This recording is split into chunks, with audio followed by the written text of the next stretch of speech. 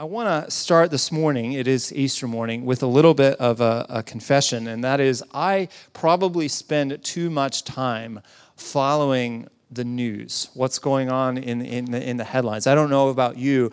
Facebook is aware of this bad habit of mine, so much so that now, like, my watch is always buzzing with breaking news of this, that, or the other. Sometimes it's really important breaking news. Sometimes it's just a bit random, like, why are you telling me that? I don't really need to know this information. I know I can switch off that feature at any time. You're probably thinking, why don't you do that? But it's a bad habit. It's a hard habit to break.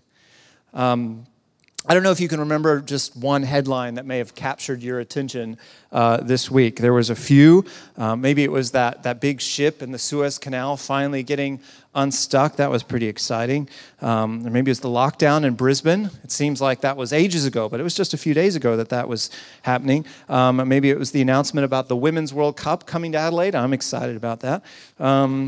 I was preparing a message on Thursday, and there was a few other headlines coming across the feed on Thursday. There's a couple new products that my watch told me were coming out. One was Vegemite-flavored milk, coriander-flavored cookies, and then I remembered what day it was, and I thought, oh, okay, it's not exactly breaking news. It's more like fake news, the day when you have to question everything, April Fool's Day. Last year, I think it was Good Friday. It was on April Fool's Day, or maybe it was a couple years ago. As far as I know, April Fool's Day wasn't around back in the day when Jesus walked the earth. But if you try to put yourself in the place of the people who were there, the people who knew Jesus, who'd walked with him, talked with him, and the first time that they heard the news, first time they got that breaking news, the tomb is empty. The body is gone. What would they have thought? Surely their first thought wasn't, oh, he's risen from the dead. They're going to be thinking all sorts of other things. Somebody stole the body. It's a prank. We don't know what's going on.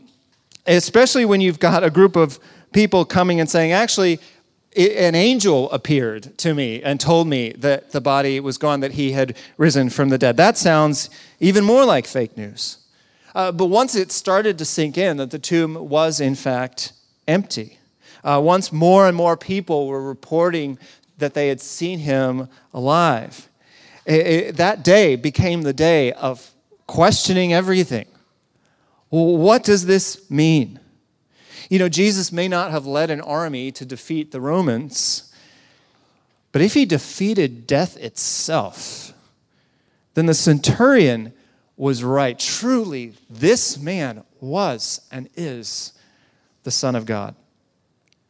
American pastor Tim Keller has made this point a lot over the years, and here he is. This is his latest book on the hope of Easter. He says this, and I think I've got the quote up on the screen. He says, if you are looking at Christianity, you got to start by looking at Jesus' life as it's shown to us in the Gospels, and especially at the resurrection. That's where you start. That's where you start your investigation. Don't begin, as modern people do, by asking yourself if Christianity fits who you are.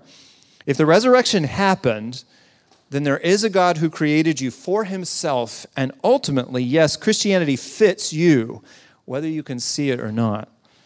If he's real and risen, then just like Paul, even though he had none of the answers to any of his questions, you'll have to say, what would you have me do, Lord? The tomb is empty. Jesus is Lord over death and the grave, and this isn't just any breaking news. This is the news that changed everything. It's the ground zero of all understanding, all reality, that his resurrection body is now physically in heaven. If you're not yet convinced, I hope you'll hear me out, because there's lots of good reasons to believe that it's true. It's not just wishful thinking. It's certainly not an April Fool's prank. Jesus is alive, and it's changed everything. Faith in Jesus. Christianity isn't wondering if it's going to work out in the end. It's believing that the Lord of everything, and then putting your full confidence in him. Believing that he will lead you into joy, into meaning, into salvation, into the very presence of the one who created you. This morning I want to show you three implications of the resurrection of Jesus. 3 things that are true because he's alive, because the tomb is empty. These 3 things are true. Number 1, because he lives, we all have full access to God. Number 2, because he is alive, because he lives, we must follow him. And number 3, because he lives, every reason to fear is gone. Come with me to the final chapter in the good news about Jesus, according to our good friend Mark, and let's believe again the news that changes everything. I'm going to pray, and then when I finish, I'm going to read from Mark chapter 15, starting at verse 42 to the end of the book. But first, let's pray together. Lord, thank you for your word that we're about to read this morning. Lord, I pray that as we hear your words, that you would open our ears, open our understanding, our minds, our eyes to see you, to know you, and to be satisfied in you. Lord, believing that you are the one who defeated death. You are the way of hope, of life, of salvation. Lord, give us eyes to see and ears to hear this morning, and we pray this in Jesus' name. Amen. All right, Mark chapter 15, starting in verse 42. I'm going to read down to the end of chapter 16. When it was already evening, because it was the day of preparation, that is, the day before the Sabbath, Joseph of Arimathea, a prominent member of the Sanhedrin, who was himself looking forward to the kingdom of God, came and boldly went to Pilate and asked for Jesus' body. Pilate was surprised that he was already dead. Summoning the centurion, he asked him whether he had already died, and when he found out from the centurion, he gave the corpse to Joseph. After he bought some linen cloth, Joseph took him down and wrapped him in the linen. Then he laid him in a tomb cut out of the rock and rolled a stone against the entrance to the tomb. Mary Magdalene and Mary, the mother of Joseph, were watching where he was laid. Chapter 16. When the Sabbath was over, Mary Magdalene, Mary, the mother of James, and Salome brought spices so they could go and anoint him. Very early in the morning, on the first day of the week, they all went to the tomb at sunrise. They were saying to one another, "Who will roll away the stone from the entrance to the tomb for us?" Looking up, they noticed that the stone, which was very large, had been rolled away. When they entered the tomb, they saw a young man dressed in a white robe sitting on the right side. They were alarmed. "Don't be alarmed," he told them. "You are looking for Jesus of Nazareth, who was crucified. He has risen. He is not here. See the place where they put him. But go tell his disciples and Peter, he is going ahead of you to Galilee. You will see him there just as he told you." They went out and ran from the tomb because trembling and astonishment overwhelmed them, and they said nothing to anyone since they were afraid. I said last week that Mark 15 is the steepest part of the climb towards the climax of the story, the top of the roller coaster. For the brief moment there, you're at the top. Everything kind of stops, and you look down the other side before you start that plummet down towards the bottom. And that's where the Gospel of Mark leaves us, at the top. The ending is the view from the top. It's an invitation to follow Jesus, the risen King, the one who conquered death. And so this is the question he wants you to ask. What is it going to look like to follow Jesus now? Does it mean that everything is just going to be smooth sailing from here on out, that you won't face any resistance, that you're just going to be piling up the wins, one after the other? Because if your life is similar to mine, then that's not the way it's going to be. We all face resistance. We all struggle with things inside of ourselves as well as things outside of ourselves. We don't always live like we believe the gospel is true. We don't always feel like the gospel is true. And that's why it's so important when you're at the top to look around and get your bearings, to remember what is true. And the first thing he wants you to see from the top is that the resurrection guarantees access to God for those who believe. Because Jesus lives, everyone who believes has access to God. Where do we see this in the text? Well, there's an early indicator back in chapter 15, verse 38. As soon as Jesus takes his last breath, it says that the curtain of the temple was torn in two from top to bottom. Now, if you were standing there that day at the cross as Jesus died, you would not have known about the temple curtain. You wouldn't have seen it. You wouldn't have heard it. So why does Mark include that detail? Well, he includes that detail because he wants you to understand that it's significant. It's a symbol. It represents something that is true. Jesus was the once-for-all sacrifice for sins. See, the temple was a place where day after day, year after year, people would bring animals and they would be sacrificed for sins. That the person giving the sacrifice, offering the sacrifice, would be acceptable to God, would be forgiven of their sins, and they could have access then to God. The curtain that tore in two from top to bottom was the curtain that separated the sort of the outer portions, the outer rooms, the outer courts of the temple from the inner portion of the temple. And that inner portion was called the most holy place. That represented the presence of God himself. And you might remember this when we went through the book of Hebrews. Only one man could go in there one time a year and offer a sacrifice. Only one man in the whole nation, among the whole people of God, could actually enter into the presence of God and live. But that curtain, you see, when Jesus sacrificed himself, that curtain tore.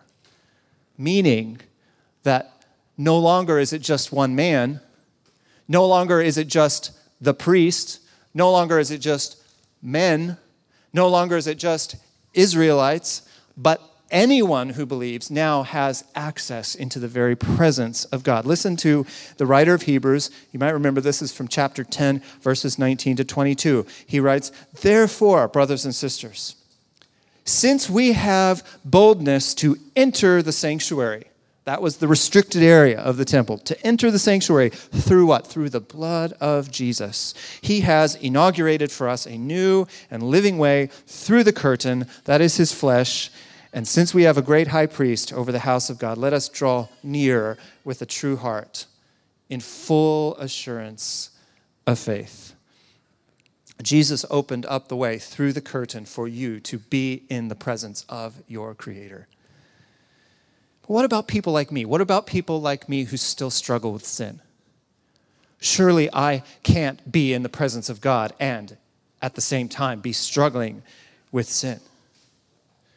But you see, sinners like me are the reason that he came. The reason that he shed his blood. The reason he gave up his life. So that I can get close. You can get close. We can go in and we can examine. You can ask your questions. You can bring your doubts. He will never turn you away because you're covered by the blood of his Son.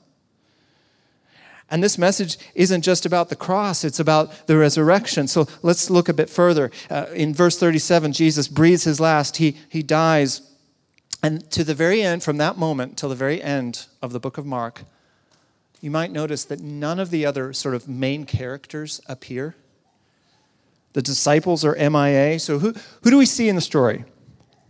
Well, there's this Gentile centurion who would not have been allowed in the temple at all. And he is the very first one, post Jesus dying, to confess that Jesus is the Son of God. And then we see a group of women, Mary Magdalene, Mary the mother of James and Joseph, and a woman called Salome. These women were also disciples of Jesus. They were patrons of Jesus. It says they took care of him. But up until this point in the story, they were invisible. We don't know anything about them. And then there's Joseph of Arimathea. He's one of the religious leaders. It says he's a member of the Sanhedrin, that same group of people who had condemned Jesus to death. But Mark tells us that he, among them, was looking forward to the kingdom of God. He wanted access. He wanted in. He was obviously a man of means, and so he offers what he has, which is a large family tomb, as a resting place for Jesus' body. And then the three women reappear. They appear as caretakers of the body of Christ. They're the first ones, the first people to hear the news that Jesus is alive. The first ones to report the news. They're the first witnesses, the first evangelists, the first preachers of the gospel, or these group of women who had been invisible. See, all of these people now have access. All of them would have been prevented and prohibited from the temple. They all now have access not only to the presence of God, but to the ministry of God. Because Jesus is risen, because he lives, every single one of these real people has access to the kingdom and to the King himself. Because he died and rose again, they have every one of them has been given the right to become a son or a daughter of God. Violent, mocking military men, they can come in if they believe. Proud religious men, they can come in. Women who were invisible and insignificant by every cultural measure in that day, they can come in. The entrance to the kingdom is thrown open as wide as the entrance to the tomb itself. Look now at how this unfolds metaphorically in the text, verse 3. It says, they were saying, this is the women, saying to one another, who will roll the stone away from the entrance to the tomb for us? You know, that stone in that moment represents the way things are. It's just how it is. Do you ever say that to yourself when you're looking at particular circumstances that are not ideal? You go, well, it's just not ideal. That's just how it is. That's what the women saw when they thought about the stone. They wanted to get in there and anoint Jesus' body with spices and oils. But if you remember Mary back in chapter 14, she'd already done that. They were in the headspace to think that, his death might not be permanent. But in verse 4, we see that little phrase, looking up. Looking up. Stop for a moment. What were the women doing? They were coming to the tomb, grieving, looking down. They weren't expecting to see anything that would change their grief into joy. They were looking down. But then in a moment, their reality came face to face with his power. The reality came face to face with his power. Looking up, they noticed that the stone, which was large, had been rolled away. And when they entered the tomb, they saw a young man dressed in a white robe sitting on the right side. Looking up, they noticed, and then look what they did. They entered in. They entered in. Because when your reality meets the power of God at that moment, you enter into his presence. That's what he wants for you. That's why he did this. That's why Jesus was raised by the power of God, that you might enter the presence of God. Because if you believe, you have full access to God. Anyone, no matter how much you're looking down, no matter how big the stone is in front of you, whatever that is, no matter how angry you might be, no matter how indifferent you might be, no matter how many times you've broken your word or how many times other people have broken their word to you, the tomb is empty and his power is enough. Draw near to him, and the risen Jesus will draw near to you. It's a promise. The second implication, or the truth of the resurrection, is similar to the first. Because he lives, anyone who believes has access to him. We've got backstage passes, no restrictions. But, we're not just Jesus groupies. We're not just fanboys or fangirls. He calls us to be followers. Look at the way the angel gives instructions to the women at the tomb. He says, don't be alarmed. You're looking for Jesus of Nazareth, who was crucified. He is risen. He's not here. See the place where they put him. But now you go. Go tell his disciples and Peter, he's going ahead of you to Galilee. You will see him there just as he told you. Now, I'll come back to the part about not being alarmed in a minute. It's just kind of what happens every time you see an angel show up in the Gospels. The person who sees the angel gets alarmed. It's kind of a normal human response. But let's break down what the angel says. The first thing he does is he grounds them in reality. He grounds them in objective truth. This really happened in history. Jesus really was crucified. His body really was dead. His body really was here in the tomb, but now it's not. He's risen. The Christian faith, your faith, is based on historical facts. It's not based on feelings. It's not, those facts change everything about reality and your reality. Because he is risen, Your sin has been covered. It's been atoned for.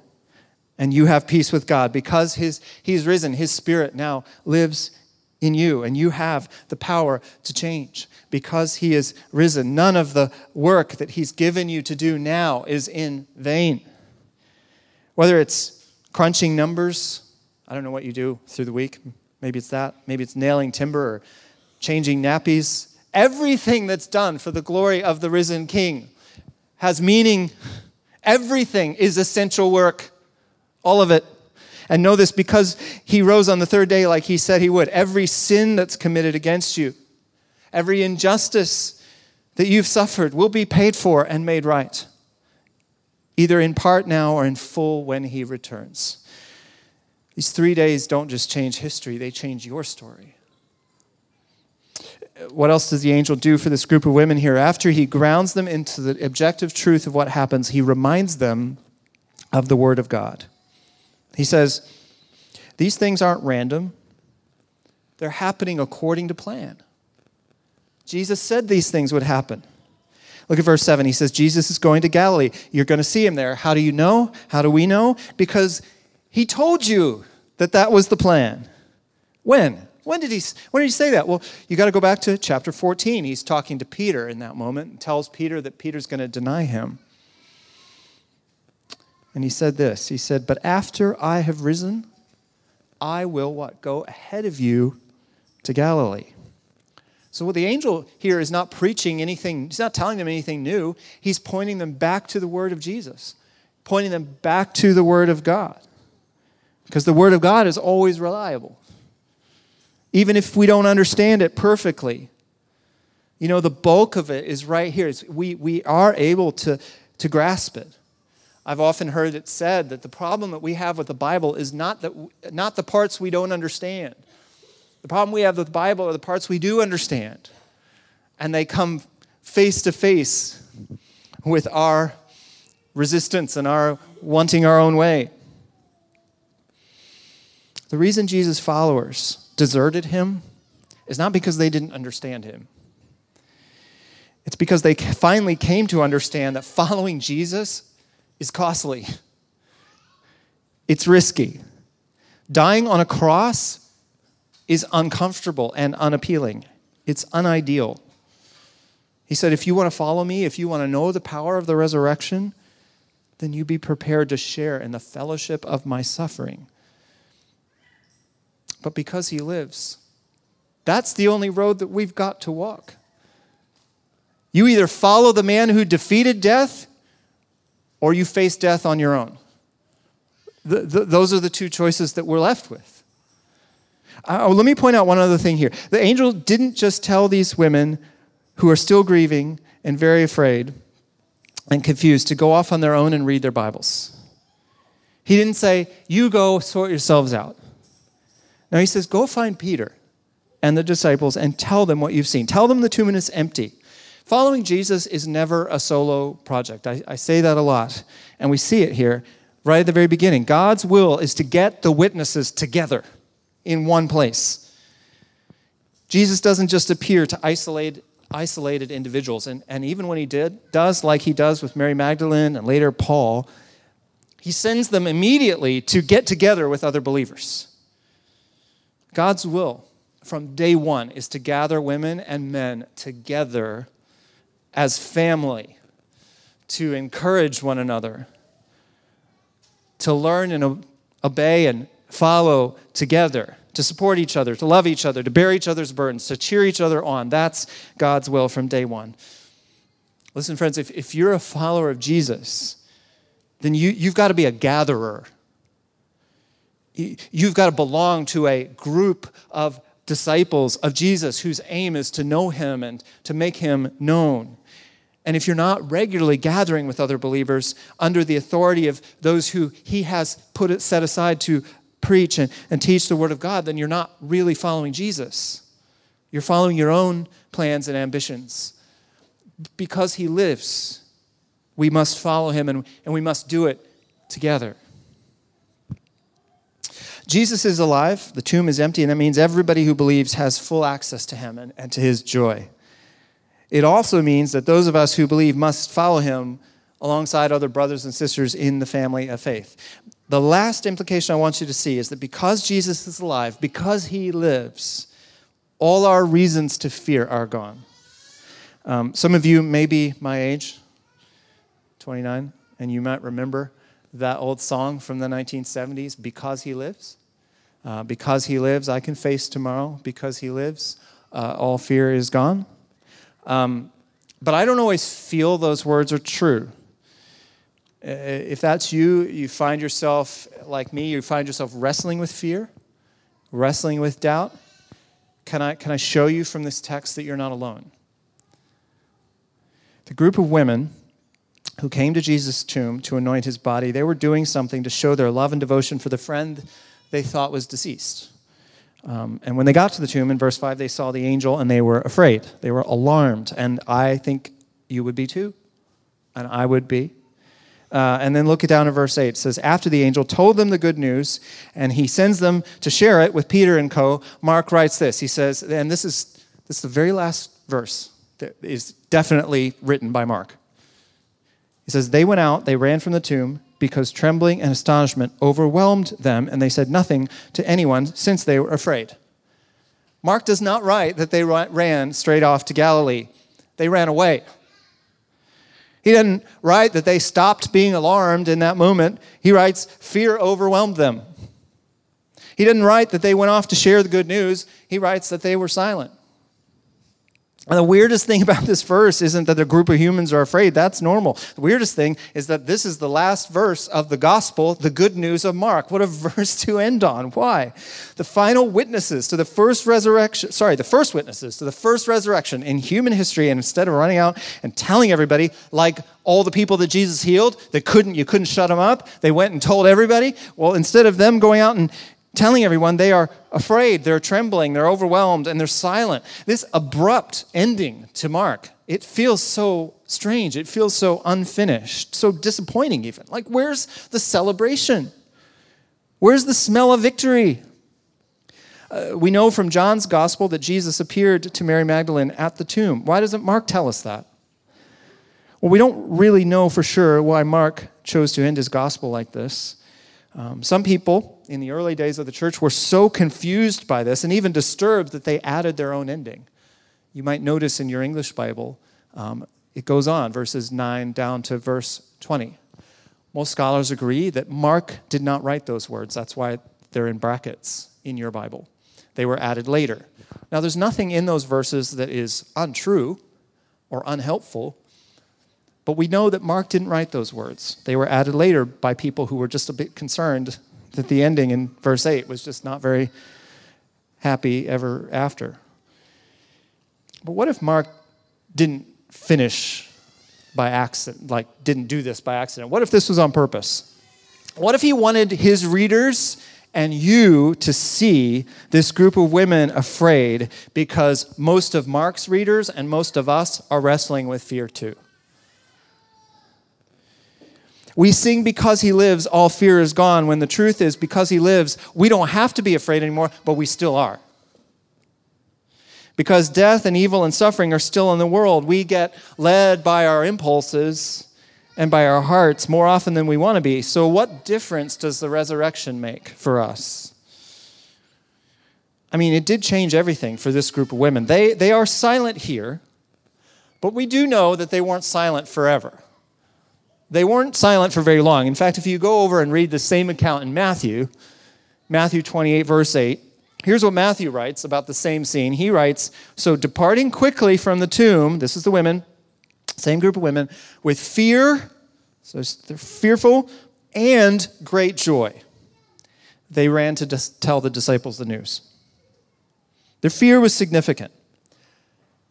And Mark was writing to people who, if you remember, were being persecuted for their faith, for being Christians. And the people Mark was writing to were really, really afraid. And so what Mark puts the spotlight on in this group of women is their fear. You know, great fear and great joy, great fear and great faith often coexist in the same mind, in the same body. We want to follow Jesus, but we wrestle with fear. This is just real life. We sometimes love other things more than we love Jesus. We sometimes give in to temptation, but then we repent, and Jesus' grace is there to meet us again. His comfort, his compassion, his reassurance, his protection. Because, friends, the power of the resurrection of Jesus never comes from you. Never comes from inside of you. The power to live the life that God wants for you comes from outside of you. You, if you're like me, are prone to be afraid. You're prone to be afraid of death. And so the power you need comes from the one who defeated death, and that wasn't you yet. The power you need is what Paul talks about in Romans 8, verse 11. He says, "And if the spirit of him who raised Jesus from the dead lives in you, then he who raised Christ from the dead, listen, will also bring your mortal bodies to life through his Spirit who lives in you." Because Jesus died, you've been freed from the penalty of sin. He took that for you. Because Jesus rose again, you're free from the power of sin. You can resist. Because the same Spirit that raised him from the dead, the same Spirit that conquered death, now lives in you. If you're a Christian, every time that you're overwhelmed, every time you're overcome with fear, he is still alive. He's still leading you. He is giving you courage. Every time you give in to the cravings and temptations of the flesh, every time you're distracted by the stuff of earth and the worries of life, listen, he is still alive. He is still leading you. He is still giving you a heart that believes that he is enough. Every time that you've missed an opportunity that he's given you, listen, he's still alive. He is still leading you. He is still teaching you humility and love. And the best part is exactly what he told this bold group of women who showed up to honor the Lord at risk to themselves on that first Easter. He says, "I'm going ahead of you. I'm going ahead of you. And when you reach the end of your race, whether that's today or 80 years from now, when you reach the end of your race, you will see him there. You will hear the sound of his voice as he welcomes you into his joy. No more fear. No more doubt. No more distraction. Only grace upon grace upon grace and endless serves of joy. Because he lives, we can face tomorrow. We'll be there with him, just as he's with us now.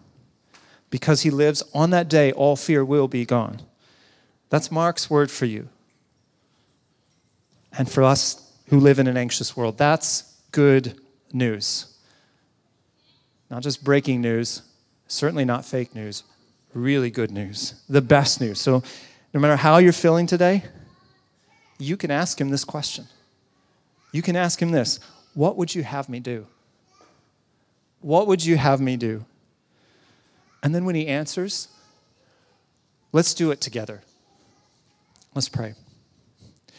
God, thank you for the best news in the world, that you conquered death.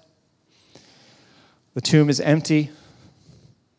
You've gone before us to meet us at the end of the race.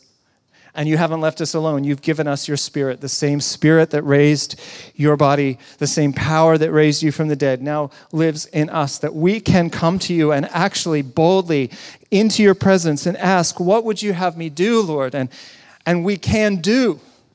We can serve. We can do your will. We can, in some small way, bring your kingdom to earth.